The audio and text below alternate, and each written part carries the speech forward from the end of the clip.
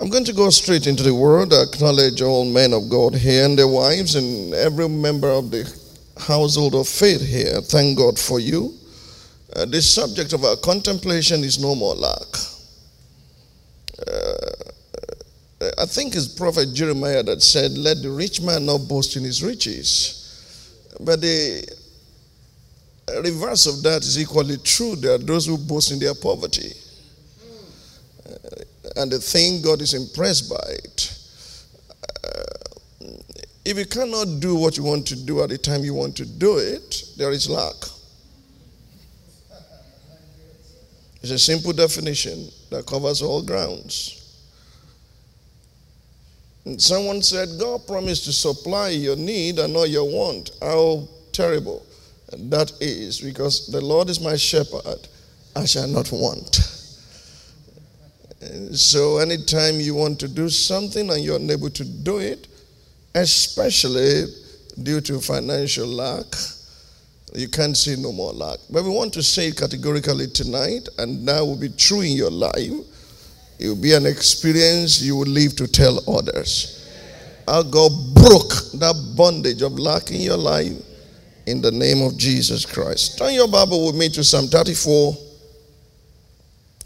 I'm going to take two scriptural texts, one from the Old Testament and one from the New, saying the same thing in different ways to establish that in the mind of God is a posture, especially for his people, that they will not lack any good thing. Psalm 34 verse 1 to 10. If you have the New King James Version of the Bible, it gives a heading to this psalm.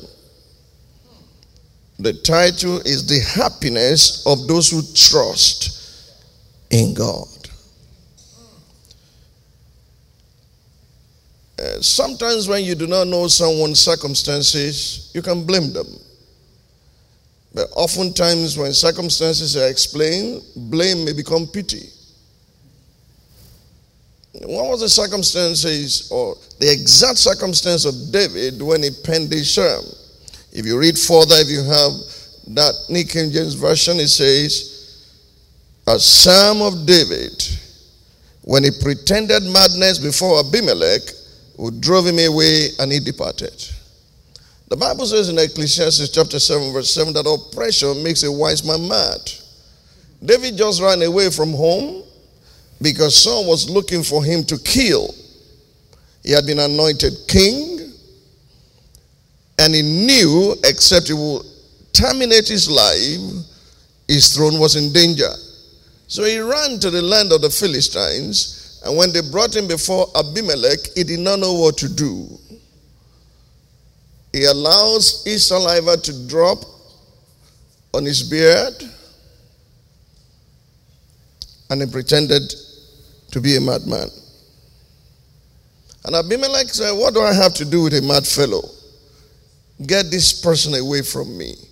By the time you read that psalm tonight, you will notice that it was not saliva that delivered David. It was not the feigning of madness that delivered him. It was while he was there in his most vulnerable moment, angels surrounded him. It's in that psalm you discover that it was the angel of the Lord that surrounded him that delivered him. And the enemy could not afflict him. Let's read now with that understanding. Psalm 34 verse 1 to 10. He reads, and I quote, I will bless the Lord how many times? Is that true of you? Be honest with me, because we are going to a realm that many people cannot access because of their attitudinal disposition. When things are wonderful, they praise God. When things are not so wonderful, they murmur, they complain, they grumble, and praising God becomes a difficult assignment. But David said, I will bless the Lord at all times. His praise shall sometime be in my mouth. Shall continually. Is there anybody listening to this today that regardless of your circumstances and situation, God is God? Your lack can take away from him. He does not need your vote. Don't confuse him with Donald Trump. Or with any other politician. Your circumstances will not take away from who he is. His praise shall continually be in my mouth. My soul shall make his boast in the Lord. The humble shall hear of it and be glad. Oh, magnify the Lord with me. I wish I'm in Africa. Oh, when we dance this and sing this one, you will think there's no more poverty in the land. And that's where we are going, the place where there will be no lack. Magnify the Lord with me. Let us praise his name together. Magnify the Lord with me. Let us praise his name together. You are used to drum. When Abraham went to worship, there was no guitar. There was nothing. It was just God and Abraham. I said, magnify the Lord with me. Let us praise his name together. Oh, magnify the Lord with me. Let us praise his name together. Magnify the Lord with me. Let us praise his name together. Oh, magnify the Lord with me. Let us praise his name together. God is good. He hath done me well. Oh, my soul, rise up and praise the Lord. Is good. Oh, my soul, rise up and praise. Amen. I wish you can do that. I wish you can do that all the time. Regardless of circumstances and situation. That will put God on the spot. Although the fig tree may not blossom, that put God on the spot. Do you understand that after the devil had destroyed the financial empire of Job and killed all his children in one day, and they brought evil report one after the other with bewildering rapidity to him, a Job worshiper got up, shaved his head, every other thing he could take glory in, and went before the Lord and worshiped. And said, naked came I from my mother's womb, naked will the Lord give it. The Lord, blessed be the name of the Lord. What do you think happened to the devil? He developed migraine because he had told God, you take away your shield, and you will see that it will cause you to. And rather than cursing God, he began to praise him.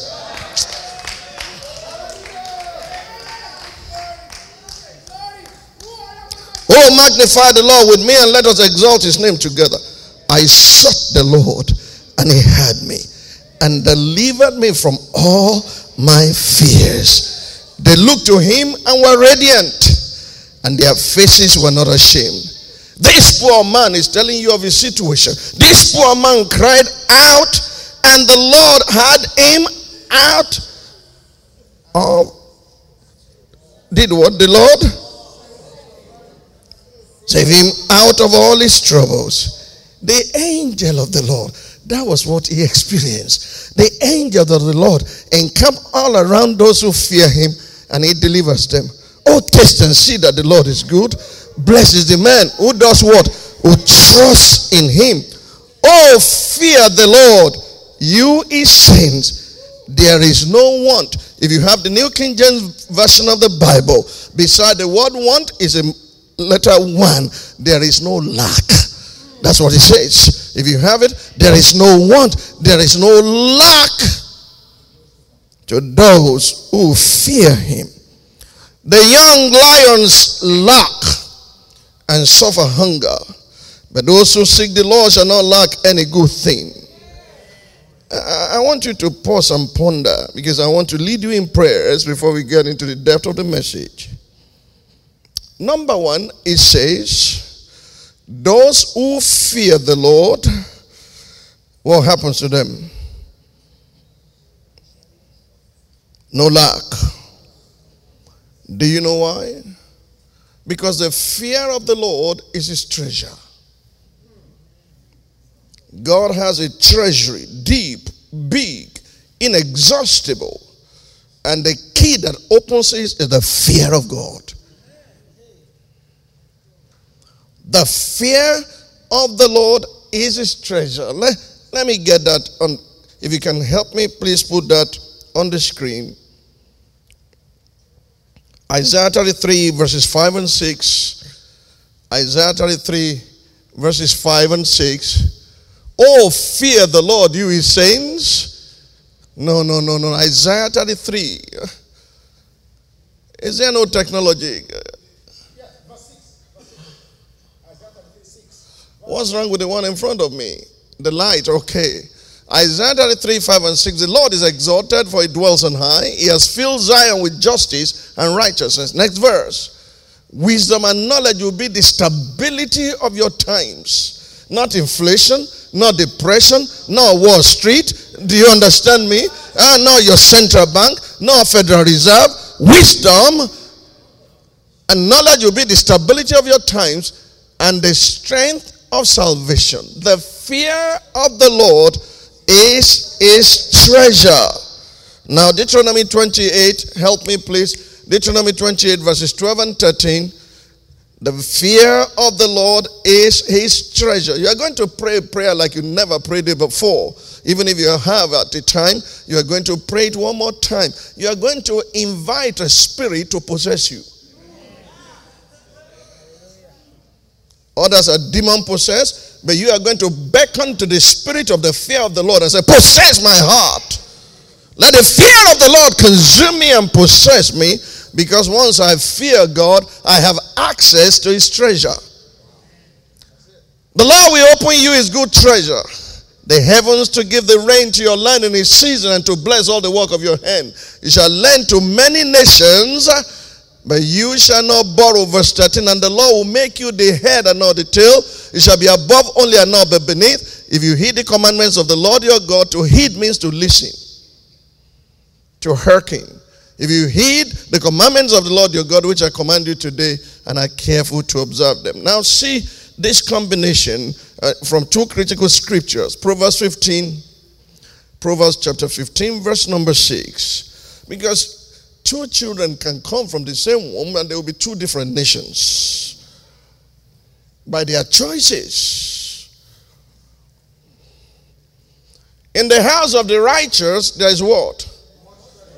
In the house of the righteous there is what? Much treasure, but in the revenue of the wicked is trouble. Why is there much treasure? Why does God expect much treasure in the house of the righteous? Verse number 16. It is mixed with the fear of God. Verse 16. Better is a little with the fear of the Lord than great treasure with trouble. So when you fear God, you have access to his treasure. God can trust you with his riches, with his resources, because he knows you fear him. You know, when money gets into the hands of people, all kind of abominable things they do.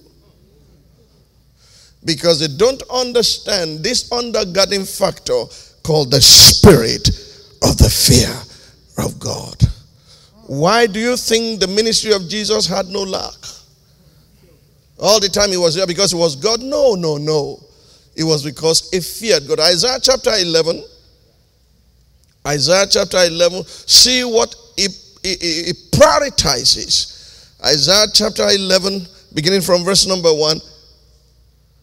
There shall come forth a rod from the stem of Jesse, and a branch shall grow out of his roots. You'll find out that he is a rod and he is the roots of Jesse.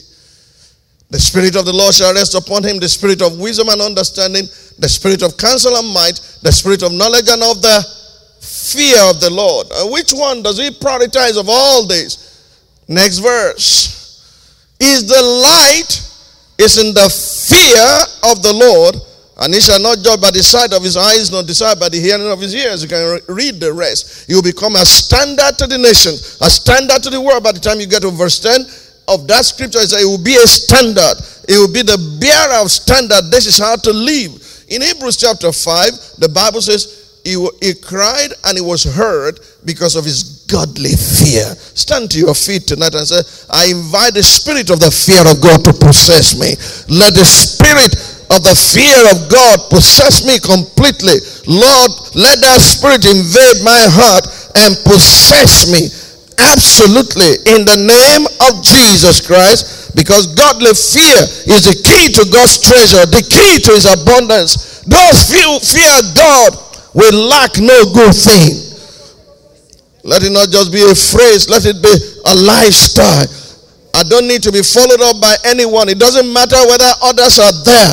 Whether they're there or not, I know your eyes are upon me. Let the spirit of the fear of God possess my heart in the name of Jesus Christ. I thank you, Father, in Jesus' mighty name. Amen.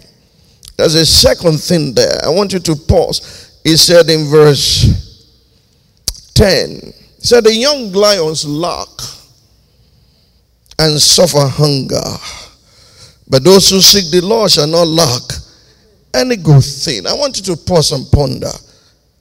Why do the young lions lack? Why? Why? Those who fear the Lord shall not lack any good thing, but young lions lack. Oh, how about old lions? They don't lack. Job chapter number 4. Let's find out. 3 generations and 3 generations in a family can go from poverty to exigency to absolute lack. Except you arrest it and say, it stops with me. No more lack in my family, and it will not affect the next generation. Amen. Job chapter 4, verse number 8. Job chapter number 4. Beginning from verse number 8, I'll read up to verse 11. Pay attention, because you think it's only the young lions that do lack. I want those of you who really are eager and your heart is ready to be the ones that will come in the morning. Don't waste your time. I pray to the Father. Honestly, I don't want more than 12 people. I stood before God and I said to Pastor, I said, I pray that God will find a way of eliminating people tomorrow. Just get them busy. Give them something else to do. You know, when Abraham sent his servant to go look for a wife, he said, the angel of the Lord will go before you. Do you understand me? You know what that angel did? He sent other girls everywhere. Nobody came except that woman until the transaction is concluded. It may be one person, maybe 2 tomorrow, that God will lift up and raise. They are the ones to come in the morning, because you need to understand why young lions lack and why old lions also lack. It's not my word, it's the Bible. Job chapter number 4, beginning from verse number 8. Even as I have seen, those who plow iniquity and sow trouble, they do what? By the blast of God they perish. By the breath of his anger they are consumed. Pay attention. The roaring of the lion, the voice of the fierce lion, and the teeth of the young lions are broken. You see why they lack? You need to understand why the young lions lack. Their teeth what? Are broken. When the teeth of a lion is broken, what is a toothless running lion. But don't stop there. Let's read further. The old lion perishes for lack of prey, and the cubs of the lioness are scattered. That's 3 generations. The cubs, the young lion, and the old lion, they all scatter. The Yoruba say, that 3 generations will not end up in poverty. That somewhere along the 3rd generation, someone will break free. But in this family, they all became poor and they all lacked, from the cub to the young lion to the old lion. We must break some things in your life.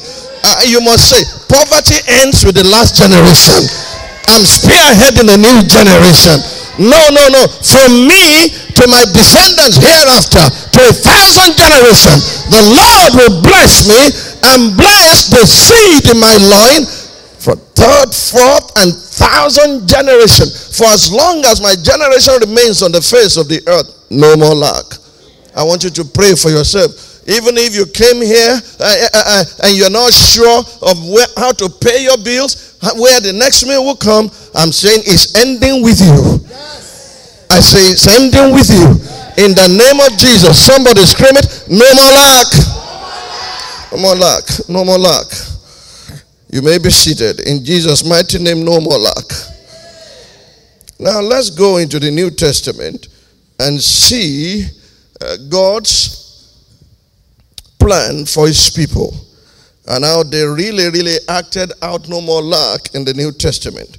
Acts of the Apostles chapter 4, beginning from verse 32 to 37. Acts of the Apostles chapter 4, verse 32 to 37. Now, the multitude of those who believe were of one heart and one soul.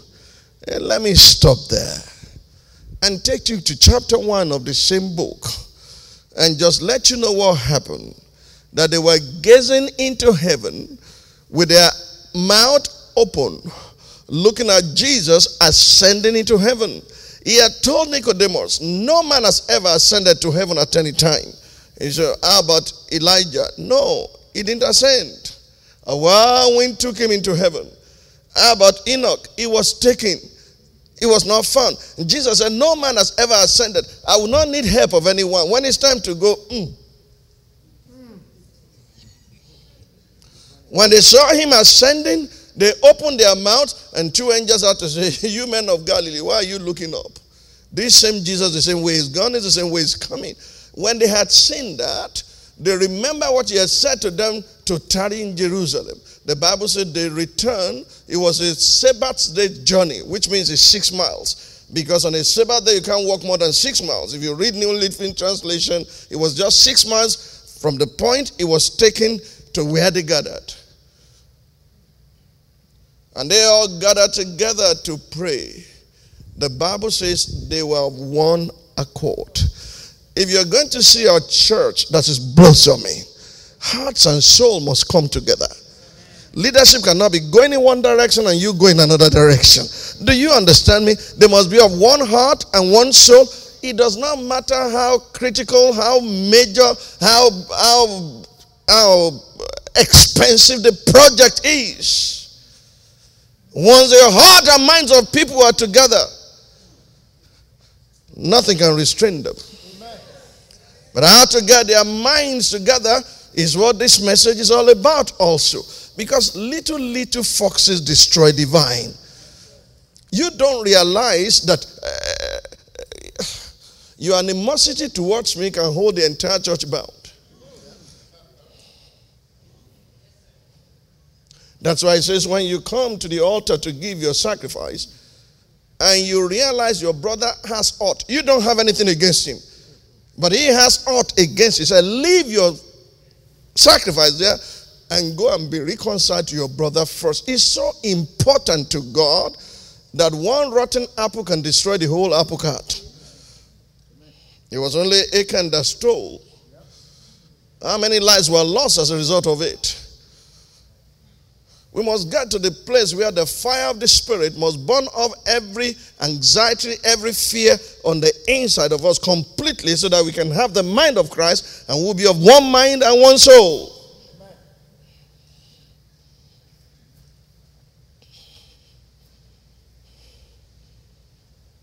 Now the multitude of those who believe were of one heart and one soul. Neither did anyone say that any of the things he possessed was his own, but they had all things in common. For that to happen, we must have the same operational principles. Because if I'm going to let you have my car use and you are going to wreck it, we cannot be of one mind. But if you are going to take care of my own thing like it's yours, and I'm going to take care of your own thing like it is mine, then we can have all things in common. You can come to take my car and I will not fear you are going to pawn it.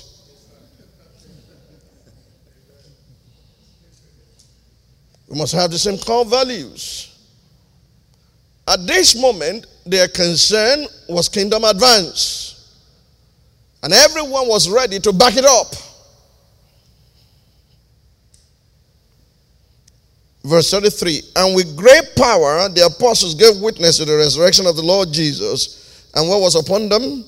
And great grace was upon them all. Somebody say great power. Great grace. You can't get that in MBA class. I don't care who your teacher is. That's why many people with MBA are broke. No more jobs. Technology is replacing man. With great power, the apostles gave witness to the resurrection of Jesus Christ, and great grace was upon them. Outcome of that, nor was there anyone among them who lacked. Is that true? Or is just exaggeration? There was none of them among them who lacked.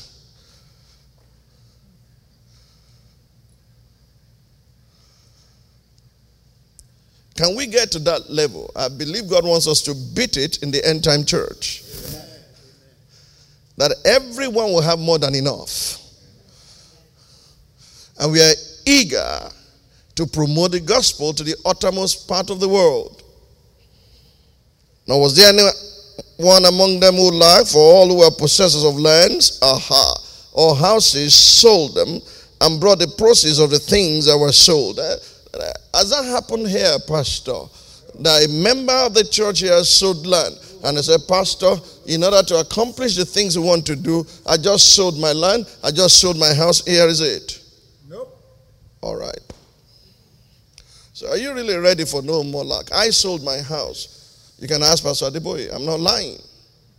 We're going to have a crusade in Ghana, and there was shortage of funds. I went to England and sold my house and took the money and gave to him, let's go to Ghana.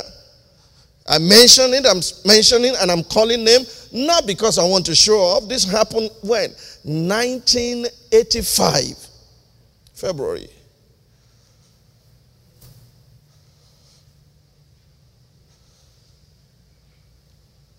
If you want to lie, you lie against somebody. Say, go and ask somebody. I mentioned name.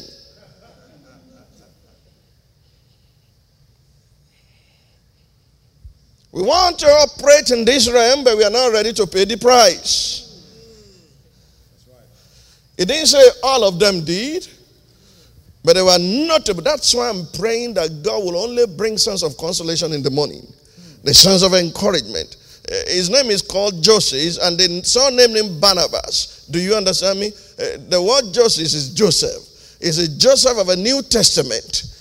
Do you get my point? And he had land in Cyprus. He was from Cyprus. He sold that land and brought the money to apostles' feet. And there was a major need at that time. That's why they call him a son of consolation, a son of encouragement. Rather than the thing falling and dropping down, somebody saw what he heard. He said, the work must continue. You know, immediately I got here, you are frozen up. I said, go sell my house. Where am I going to live? It was not the house I was living in that I sold. When God sees your heart. A little child the other day in our church bought oranges and came to me and said, Pastor, I bought oranges to give to you because I don't have anything, I don't have much, and I've brought these oranges to you. I took the oranges with tears flowing down my cheeks. Why? Because I knew that was a deep calling unto deep. Someone saying, I will take care of you whatever I have, but this little I have, I'm starting from here. It's not a fundraising seminar. It's to raise you.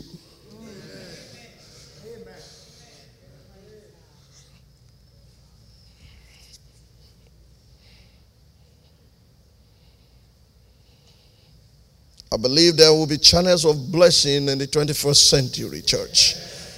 That will be there to liquidate themselves so that the kingdom of God. You see, when God blesses the like of Pastor Kumuyi, I don't envy them at all. I saw the consecration. I saw their sacrifice. They are not perfect. They are human like you and I, but they sold all. There was a time there was going to be a major event in Ghana, and there was no phone. Bro Kumuyi sold his car, and we were taking him from home to church on bike.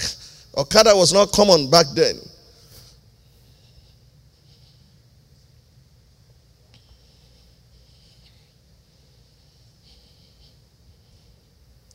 Tonight, my singular objective is to set in order principles that clearly show that God Almighty has no plan of redundancy, of exigency or lack for those who trust in Him. Psalm 34, verses 8 and 10, we read it. Those who trust God. Psalm 34, verses 8 to 10. Oh, taste and see that the Lord is good. Blessed is the man who trusts in Him. Oh, fear the Lord, you His saints. There is no want or lack to those who fear Him. And the young lions lack and suffer hunger.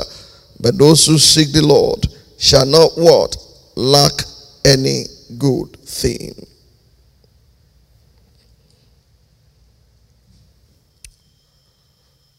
Let's go back to the very beginning to find out the reason for lack and shortage in people's lives.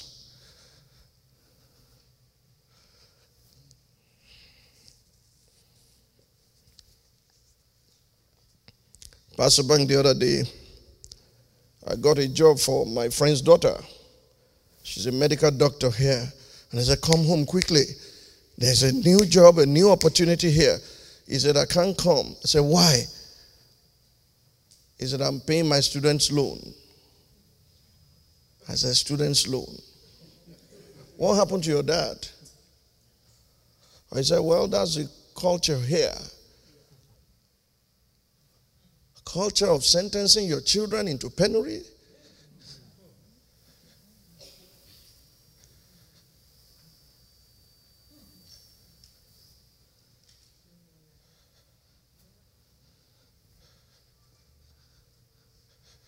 How long will they spend paying the money back? They're in servitude. Thank God for a new Passover. God must deliver you from captivity. Please, I'm not boasting. And let him that boast in God. I'm not boasting. There was a time in this country that 5 of my children were in university at the same time. There was no single scholarship.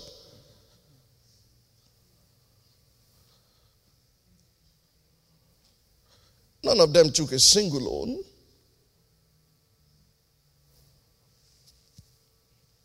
Okay, I've lost you now. I think I should stop here. Have I touched on toes? I apologize if it's offensive. But if you say no more lack, it means it affects you. It will affect your children. They are not going to be sentenced to servitude.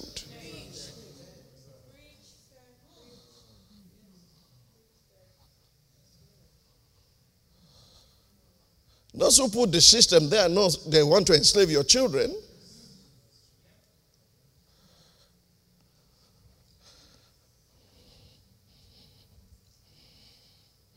Let's go back to the beginning. Without any controversy, God created a world of abundance. Or you disagree? The first time you see the word abundance in the Bible was when God created the fish of the sea and the sea creatures. Genesis chapter 1 verses 20 and 21. Genesis chapter 1 verses 20 and 21. If I offend you by anything I say, offenses must come. Don't be offended because you cannot be offended and anointed. Just get up, become angry and pay their loan and set them free. Don't be mad at me. Be mad at poverty. Be mad at lack. Be mad at a system that holds your future in bondage. And I'm not reading anybody's mail. I don't know whose child. I told you what happened to my friend's daughter. In fact, she's so brilliant. And I went to use influence. This job is important. It's critical. He said, I can't come except they can pay my loan.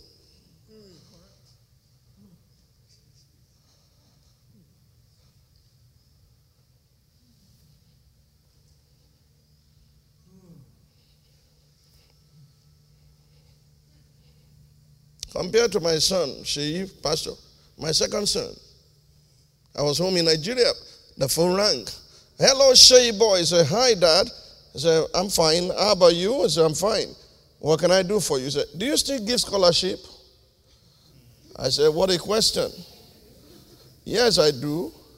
He said, I have a friend here who cannot pay his fee this term, and he will drop out of school. His father is a pastor, but things are not going. So I told him my father gives scholarship. I said, Sheyi, I give scholarship in Naira.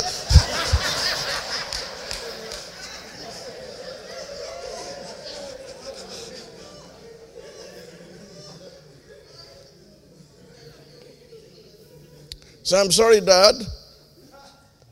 I said, okay, I'll pay this term. And let's pray for his own father also to rise up.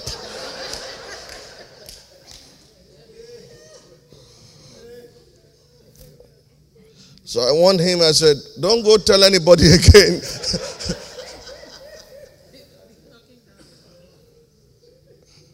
So you see, lack is a different level. But we'll get to the place where abundance will become the norm. Genesis 1:20 and 21.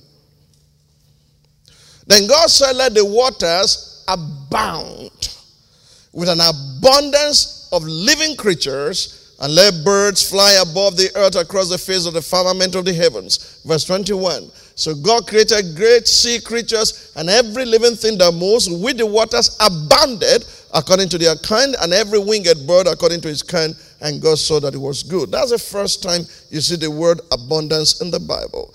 By law of first mention, it says, let the waters abound with an abundance. It's a perpetual decree. Amen. Amen. Let me ask you an honest question. I know you are very smart, madam, and you know things. About how many tons of fish have you eaten since you were born? Or let's agree in this room about how many tons of fish have we collectively consumed. I'm saying us here. About how many tons? Now multiply that globally.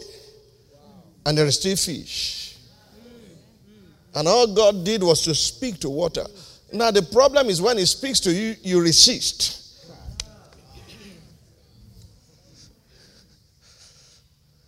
I'll leave that for the morning because animals are better than men when it comes to this subject. I've commanded the ravens to feed you there. Twice daily they brought food without complaint. And yet, ravens are the most selfish bird in the Bible. They don't take care of their offspring, the Bible says. But twice daily, because God commanded, without fail. God spoke to a prophet by the name of, it became a soothsayer, by the name of Balaam. Do not go. They cannot be cursed. I've blessed them. He saddled his donkey, went eventually when he saw high price of divination. It was a donkey that spoke with human voice that showed the madness of the prophet. God sent his prophet to Nineveh. He went to Tarshish instead. But God commanded a whale to swallow him, or a big fish. The big fish knew exactly where his assignment was and went to drop him there. Animals don't fight God, and that's why there are no gay in their kingdom.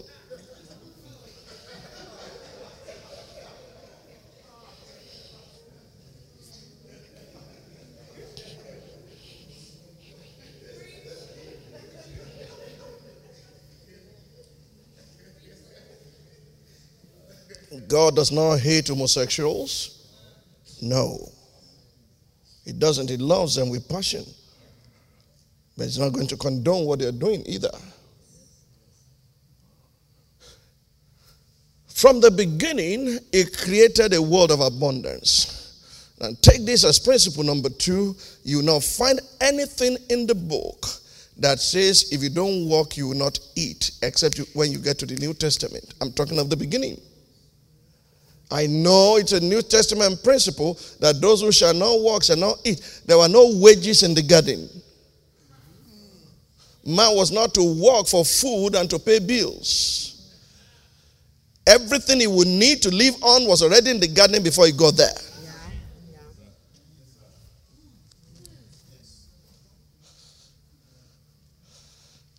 Do you want me to read chapter and verse, or you know this?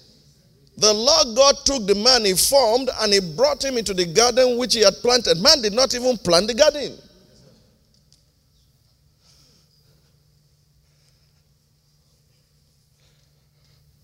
When we settled here in America before we went back home, Pastor Bank, the first 2 properties I bought, you were instrumental to the first one. I didn't even see the property. I just gave you description. I said, please, these are the things we need there. Help me. And he did. And he said, do I like it? I said, look, you know me. And so if this is okay by the standard, I didn't see it. And when I came, I carried my box on my head. I said, here comes the village boy. Where have you gotten for us to live here? It doesn't bother. That's why I carried it to Lagos. I carried it to Atlanta also. When we built our house that we are living in now, my children made that portmanteau in a cake format and gave it to me to carry again. But I'm going somewhere. We bought a house, we were living on one side, and the other one was an office. Yesterday you were there.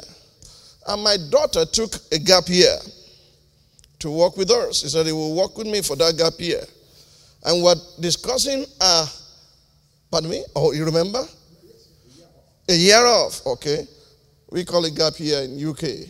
You call it a year off here, okay. He said he would take a year off and he will work with us. And we're calculating a salary. And my daughter said, how about transport allowance? I said, Olubumi, transportation allowance? From here to there? He said, no. Adam was in his house. I'll be going to the next house. I said, yes, what I've taught you now you're using against me.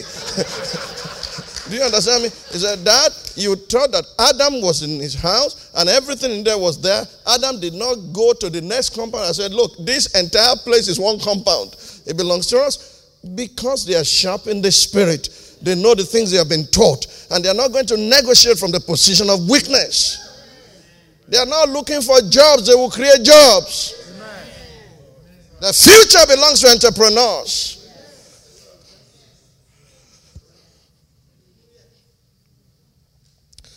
The very beginning, there was no such thing as man working in order to feed himself or pay his bills. Everything in the garden was prepaid. Give me Genesis chapter 2, verse 8 to 15. Genesis 2, 8 to 15. I want you to see it. I'm not in a hurry. Once you understand this, then if you are one of those that God will use for his glory, you come in the morning. If you are not one of those, stay at home. May God send you on errand. So that you do not waste my time and you do not waste your time. The Lord God planted a garden eastward in Eden, and there he put the man whom he had formed. That's a problem. If he does not form you, he cannot fill you. And out of the ground the Lord God made every tree grow that is pleasant to the sight and good for food. The tree of life was also in the midst of the garden, and the tree of the knowledge of good and evil. Now a river went out of Eden to water the garden, and from there it parted and became 4 river heads. The name of the first is Pishon. It is the one which carries the whole land of Avila, where there is gold. And the gold of that land is good. The helium and the onyx stones are there. The name of the second river is Gihon. It is the one which goes around the whole land of Cush. The name of the third river is Hiddekel. It is the one which goes toward the east of Assyria. The fourth river is the Euphrates. Then the Lord God took the man and put him in the garden of Eden to tend and keep it. Was he going to plant so that he will have food? Everything that was pleasant for food was already there before he got there. God said, you need to exercise your muscle so that do you understand me? And I want you to tend this garden and to keep it. I'm putting you in charge. Everything is there.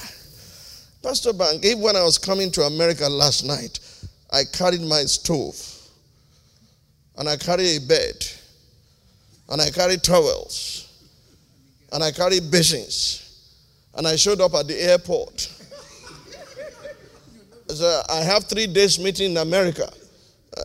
And I don't know if they have beds there. if they have basins there, if they have towels there, if they have this there, if they have that there, somebody would send me to a psychiatric hospital because all those things are there. That's the reason you brought nothing from heaven to this place. They were provided before you got here, but you've been looking in different directions. That's the reason you brought nothing to the world. They were already here.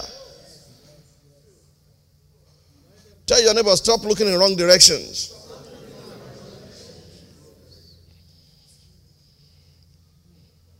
Number 3.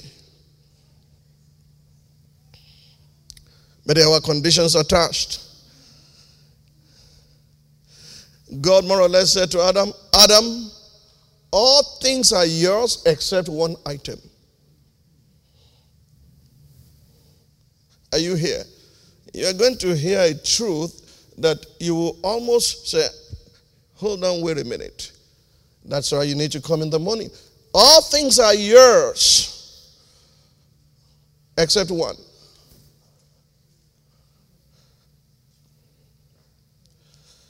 The tree of knowledge of good and evil in the Bible had been turned upside down that, it was a tree to make one wise. So you read all that. But it was a tithe in that garden. Okay, yeah. It was that which only God could handle. He said, you are free to eat everything but this one. You eat it, you shall change yourself, and then you die.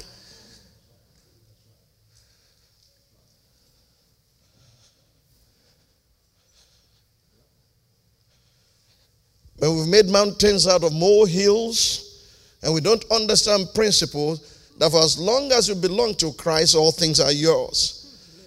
Adam, everything in this garden is yours, but this one is not for you. In the day that you eat out of it, in dying you will die. Genesis 2, 15 and 16. Is it 16 and 17? Genesis 2, verse 16. And the Lord God commanded the man, saying, of every tree of the garden you may, of every tree of the garden you may freely eat. If you like pawpaw in the morning, that's your business. If you like pineapple, if you like whatever you like. But of the tree of the knowledge of the good and evil you shall not eat, for in the day that you eat of it, you shall surely die. Was it poisonous? That's why you have to think and get your thinking cap. If it was to kill him because it was poisonous, the moment he ate it, he should have dropped dead. But in my kingdom, the way I operate and run the affairs of the planet, there are certain things that are meant for me, they are not for you to consume. You eat them, you die. You disconnect yourself from every other thing that is yours. That's the symbolism of that tree in the garden. And I will explain it in the morning. I don't have time now. Somebody say chances, choices, and consequences. Say it again. Chances, choices, and consequences. Wherever there is no choice, your free moral standpoint cannot be tested. You are a free moral agent. If God had said, all things are yours and you can do what you like with it, they would not have been seen. But God created this man, wanted this man's loyalty, wanted his devotion, and he said, I'm giving you everything. Do you know, or have you noticed, that if you tell the children they can enter every room in the house except one, they'll be looking for key to enter the place? Ditto for us, the adults. The first line of attack is your tithe when things are not going well. I can show you Hezekiah, I can show you even kings. They will go into the temple and strip the gold of the temple to pay for their blunders. The first thing you want to attack, a person has not slept, the dog is snoring. You are talking tight when we are already tight. That's the reason you remain tight.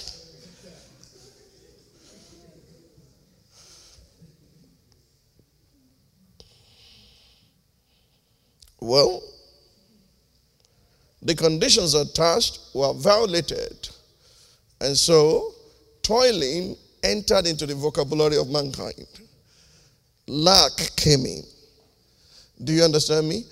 Genesis 2, 16 and 17. Of every tree of the garden, freely eat, except one. The day you eat out of it, in dying you will die. So, chances, every tree. Choices, don't eat this one. Consequences, Genesis 3:16. It's not an accident. Genesis 2:16, you have freedom to eat everything except one. Here are the consequences in Genesis 3:16. To the woman he said, I will greatly multiply your sorrow and your conception. In pain you shall bring forth children. Your desire shall be for your husband, and he shall rule over you. Is there any woman here who had given birth and you just went there and you had your hair made up and you did what? Eyebrow, cascara, and mascara on the day that you are going to give birth and say, Doctor, I'm a new being. I'm a new creation in Christ Jesus. Baby, come out.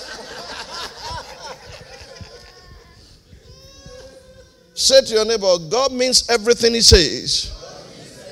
And he says everything he means. Next verse 17. Then to Adam he said, because you have heeded the voice of your wife. I can come here and tell you how many people walk in penury because of their wives. And how many women walk in penury because of their husbands. The crisis in Abraham's house was a result of his wife. It's exactly what happened in Genesis 3 that happened in the household of the patriarch Abraham. He said, we have stayed in Canaan for 10 years. Here is my handmaid, my house girl. Let him be a wife to you. Middle East crisis is there today to still remind you and I. He said, here is she. And the Bible says she gave her to him to become his wife. And read your Bible well. By the time the angel of the Lord will speak to her, he said, why have you fled from your mistress? Okay, maybe I'm the only one reading that. And because the moment you exchange your bed for another person, that's what you become. But when crisis came, and she insisted that Ishmael must be pushed out, Abraham was angry. And God said, listen to your wife. Did you not hearken to her before? Exactly.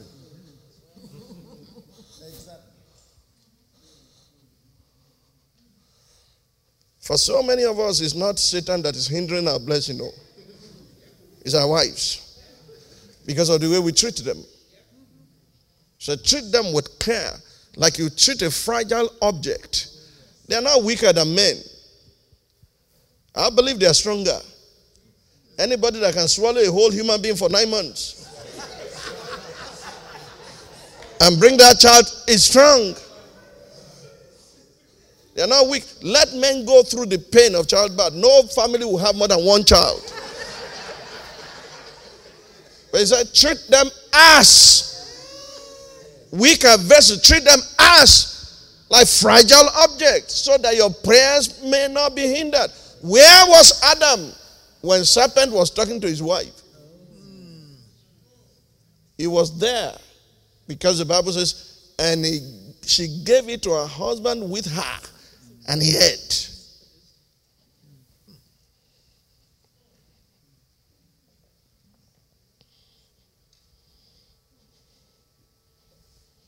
Because you have heeded the voice of your wife and have eaten from the tree of which I commanded you, saying you shall not eat of it, cursed is the ground for your sake. In toil you shall eat of it all the days of your life. Both thorns and thistles you shall bring forth for you, and you shall eat the herb of the field. In the sweat of your face you shall eat bread till you return to the ground. For out of it you were taken, for dust you are, and to dust you shall return.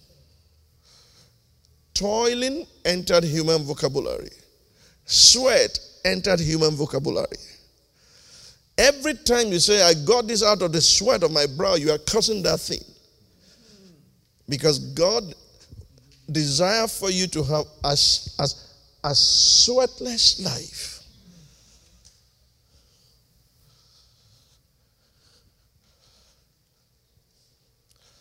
Toiling entered human vocabulary. What? Do you know the consequence of sowing corn and reaping thistles and thorns? It doesn't matter what you put in the ground. It says thorns and thistles. It will be crushing you. You will walk like an elephant. You will eat like an ant. The exact opposite of you not labor in vain or bring forth for trouble is what you will encounter. You will labor in vain. Everything you do will get towards trouble.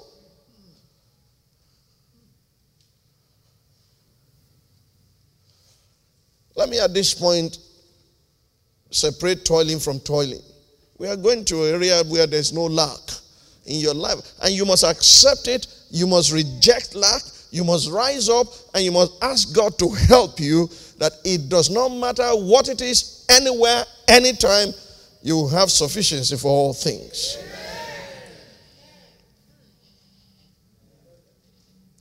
I know the New Testament as much as you do, that Christ had become a curse for us. But why still there lack in your life then?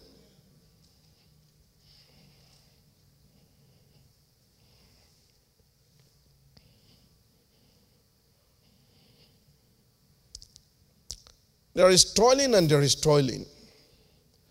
There is toiling that is a curse that brings about lack and poverty, but there is toiling that is dignity of labor and perseverance that produces a profitable venture.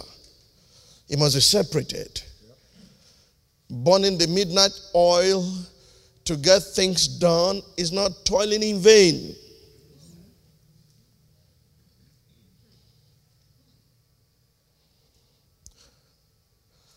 Walking in a way that you are not dependent on others and you are not, what's the name of the thing? It's a Yoruba name that came to my head. Can you interpret for me? Parasite. You see, parasite. Too many parasites in the church. Is when they are going home, you know they are parasites. And bros, there's no fuel in my car. In fact, we don't even know how we eat. I just trusted God to come to church, and He will take from this one. He will take from Mary today, go to Jane tomorrow. I banished them from the church at Lateran Assembly. That spirit, not the people, that spirit. That's why we have no welfare department. We have pastoral care department, no welfare department. If you have a need, we'll sit you down. Why do you have this need? What are you doing? What do you know how to do? How can we help you so that you're not a beggar?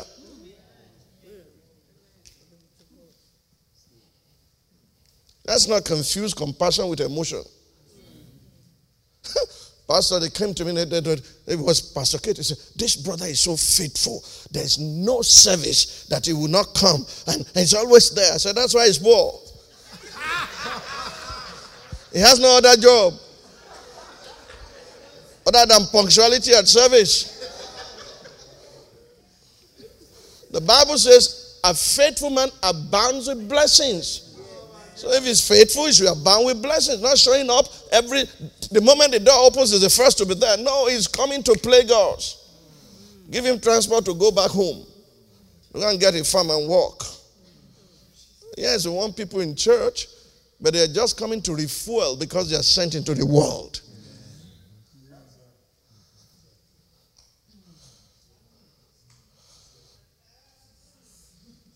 If you're like Peter that labored all night and caught nothing, that's toiling.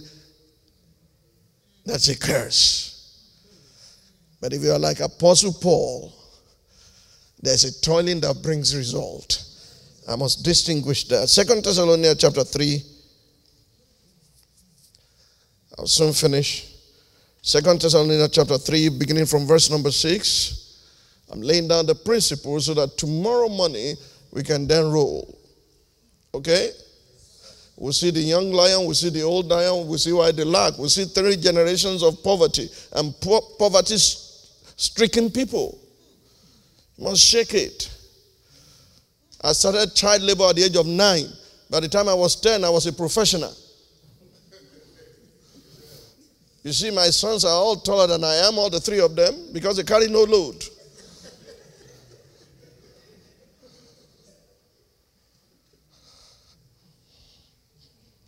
Second Thessalonians 3 verse 6. But we command you, brethren, in the name of our Lord Jesus Christ, that you withdraw from every brother who walks disorderly and not according to the tradition which you received from us. For you yourselves know how you ought to follow us, for we were not disorderly among you. Nor did we eat anyone's bread free of charge. There is no free lunch in Freetown. We didn't eat anyone's bread free of charge, but work with labor and toil night and day, that we might not be a burden to any of you.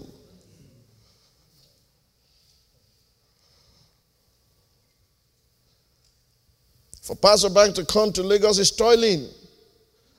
It's not convenient for your body, but you beat it blue-black to be a blessing to others. But it's toiling that is producing result. Because we are hiding the things that is feeding us with. And I cross the sea and the ocean to come here, not for a fashion parade to see your faces. No. To tell you some home truths that will get you angry.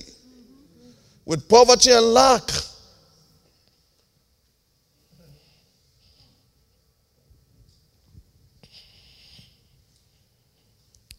In the mercy of God, point number 5, even before Christ came, God removed the curse on the ground in his mercy.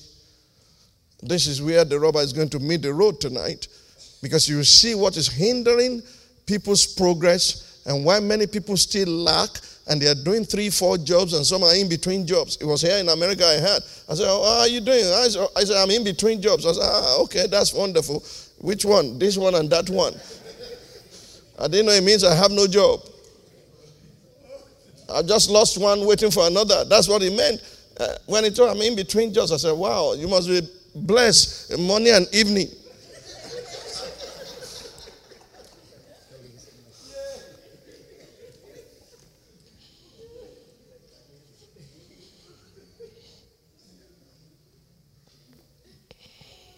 And the mercy of God, even before Christ came, God renounced the curse on the ground when Noah offered, listen to me, when Noah offered a free will offering to God. The reason given in church is becoming counterproductive is full of manipulation, suggestive giving that are not spirit-led at all.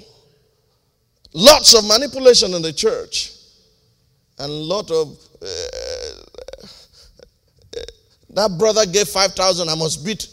Competitive jealousy. I want us to read 2 things tonight from this Genesis account when God removed the curse on the ground. Because there are people still going around that if your ground is cursed, we need to come and anoint the ground with oil. What nonsense? God removed that curse long ago. Even 3rd and 4th generational curses had been broken by God. He said in Ezekiel, "What is this proverb that you use in Israel? The fathers have eaten sour grape and the children's teeth are set on edge. The soul of the father is mine, the soul of the son is mine. Is the soul that sinned that shall die." God is not an unjust God. You know what happened in the days of Noah? Do I need to go open chapter and verse in chapter 6 of Genesis? He said, "With you I will establish my covenant. I'm going to destroy the whole earth. Everyone with the breath of life in his nostrils, I'm going to flood the earth and destroy them. Build an ark for your household.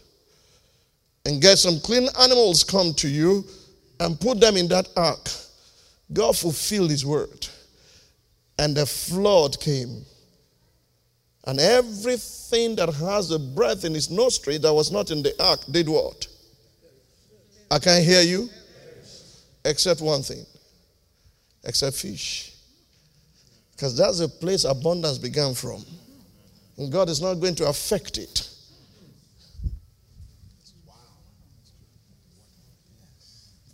So he made sure that although they were not in the ark, they were in their element.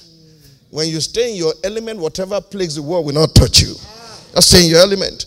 That's the revelation God gave me in 85. You can't enter my house and not see either an aquarium or see a waterfall. It's to remind me of what he showed me, that if I stay in my element, it doesn't matter what is happening. That's the first place God spoke abundance and was not going to destroy it.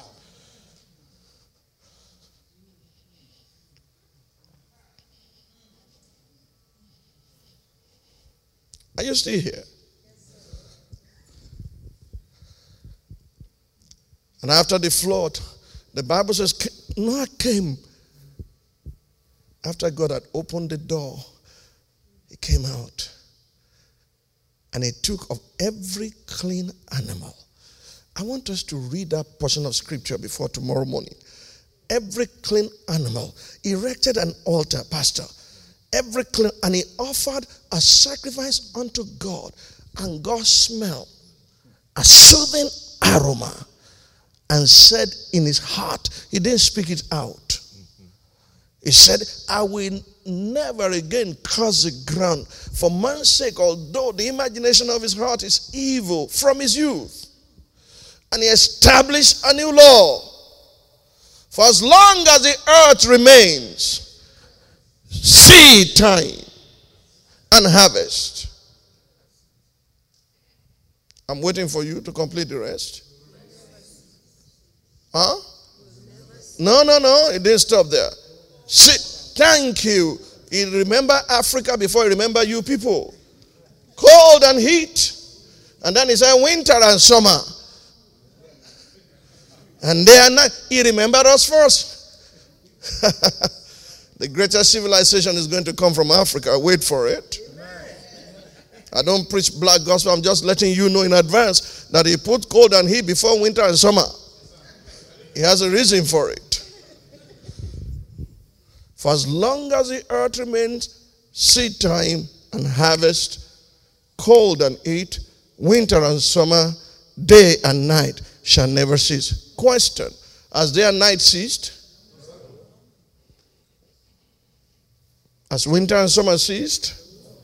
Has cold and heat ceased? Will seed time and harvest ever cease? So what is this new law? What does it mean? Number one, I want you to see that God did not demand an offering from Noah.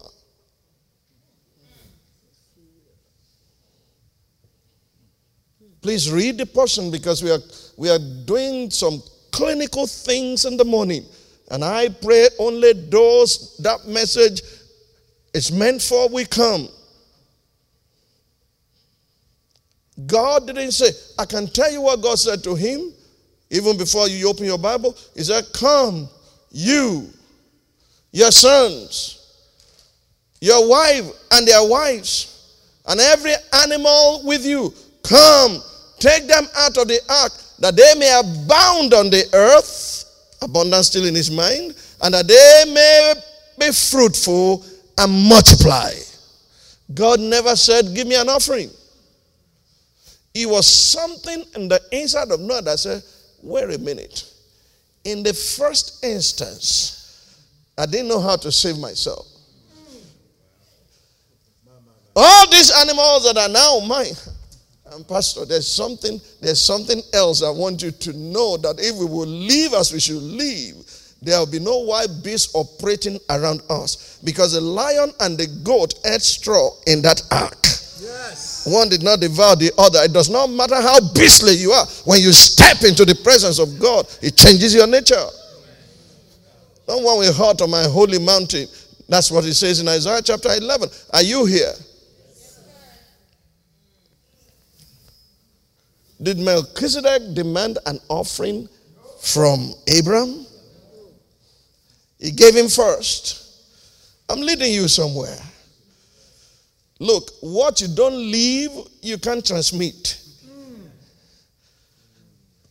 Your children cannot take it. They cannot receive it. When God showed up to Jacob, the third in the line, in a dream, and he woke up, he said, God is in this place, and I know it not. The first thing he pledged was his tithe. Did God demand for it? No. So God did not pressurize Noah, manipulate Noah. God did not say, Noah, which one do you think I deserve, clean or unclean animals? No. And God now established this law that for as long as the earth remains, seed time and harvest, cold and heat, winter and summer, day and night shall never cease. Now here is the billion-dollar question. Who determines your harvest in life?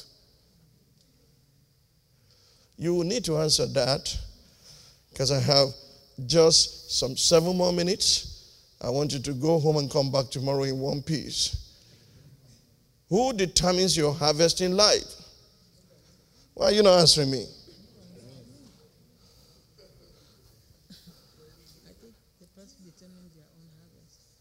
A person determines his own harvest by what seed he sows. Now that is the teaching in the church, and it's nothing but blatant error.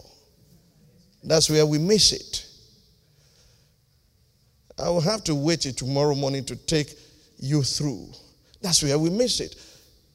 You determine your own harvest on the face of the earth, do you? Oh, you got the scriptures like, if you sow sparingly, you reap sparingly. But if you don't read further, you will not see what he's saying. For example, Pastor, they came to Jesus. They said, shall we pay tribute to Caesar or not? He said, why are you trying to tempt me? Give me a coin whose image and superscription is this. And what was the answer? Caesar's. And then he said, give unto Caesar the things that are Caesar's, and give unto God the things that are God. And you use that as, there are some things that belong to Caesar, and there are some things that belong to God. Therefore, I will give to Caesar the things of Caesar, and God. No. He said, whose image and superscription is this? How did they determine what belonged to Caesar?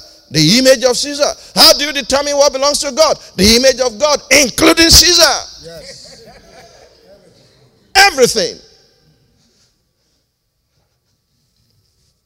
He who sows sparingly shall reap sparingly. He who sows bountifully shall reap. And then you conclude, I determine my harvest. You own the ground.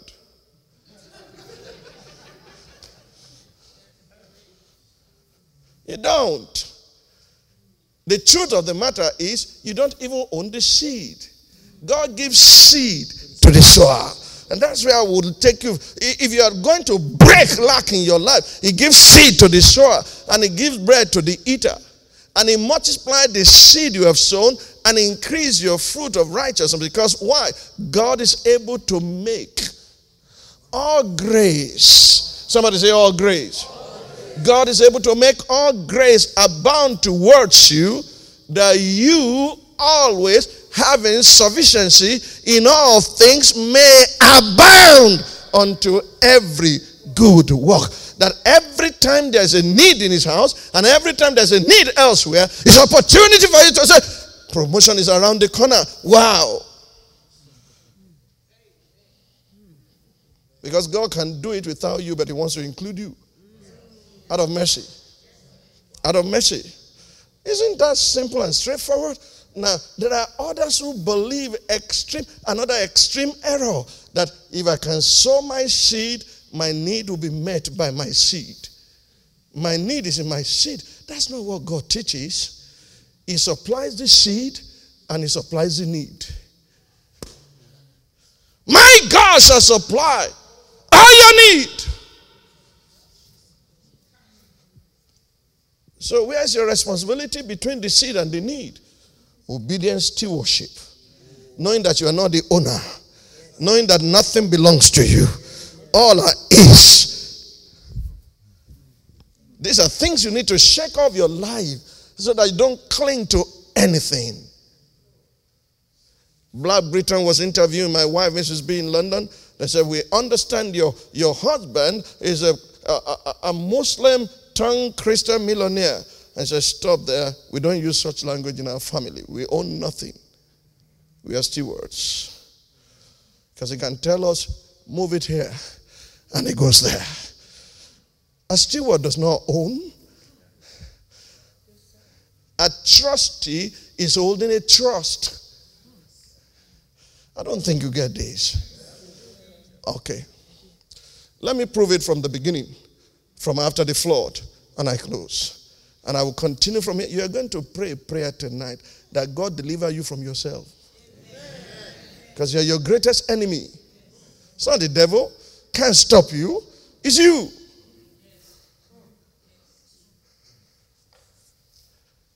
Pastor, the clean animals that Noah offered that entered into the nostril of God, and he said, I smell a soothing aroma. I will never again curse the ground. How did Noah get it?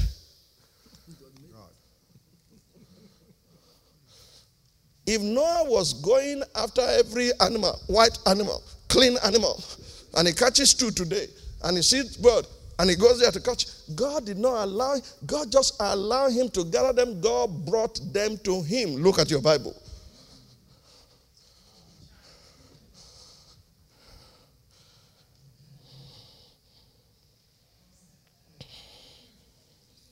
Genesis chapter 6, verse 17.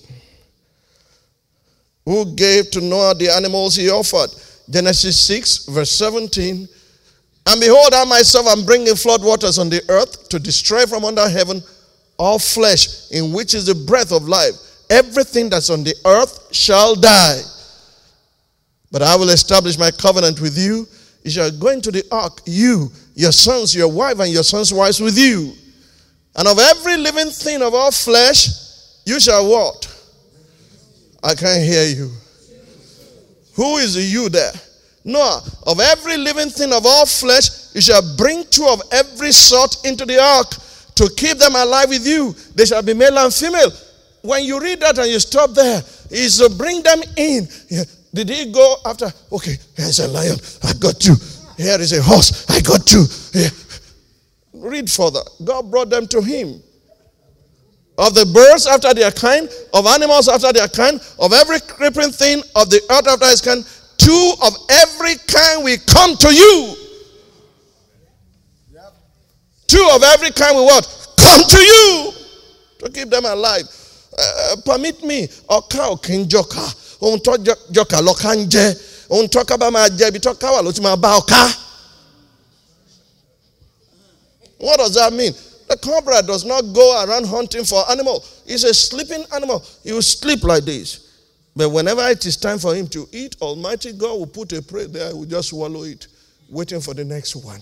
Why are you full of struggle, looking for what is not lost? By means of strength shall no man prevail. Almighty God can bring to your doorstep everything you need and bring to your own garden if you will accurately live the way he wants you to live and be upright in his presence.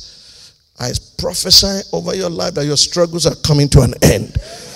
In the name of Jesus Christ. I prophesy over your life, no more lack.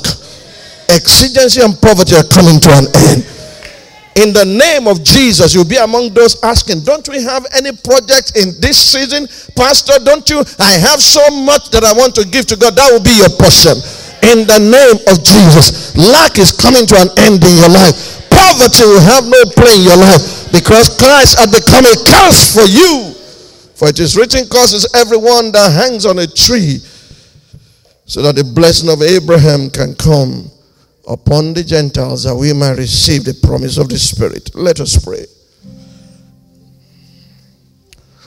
Lord, in the name of Jesus, we repent of our ignorance and delusion in this area, thinking that by means of our strength we can prevail.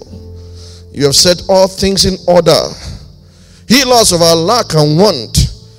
Help us to operate in the realm of abundance and the realm of over and above. Help us, Father, everyone under the sound of my voice, as you brought to now, bring to them. Thank you for the spirit of the fear of God, because the fear of God is his treasure. We thank you for the spirit that is possessing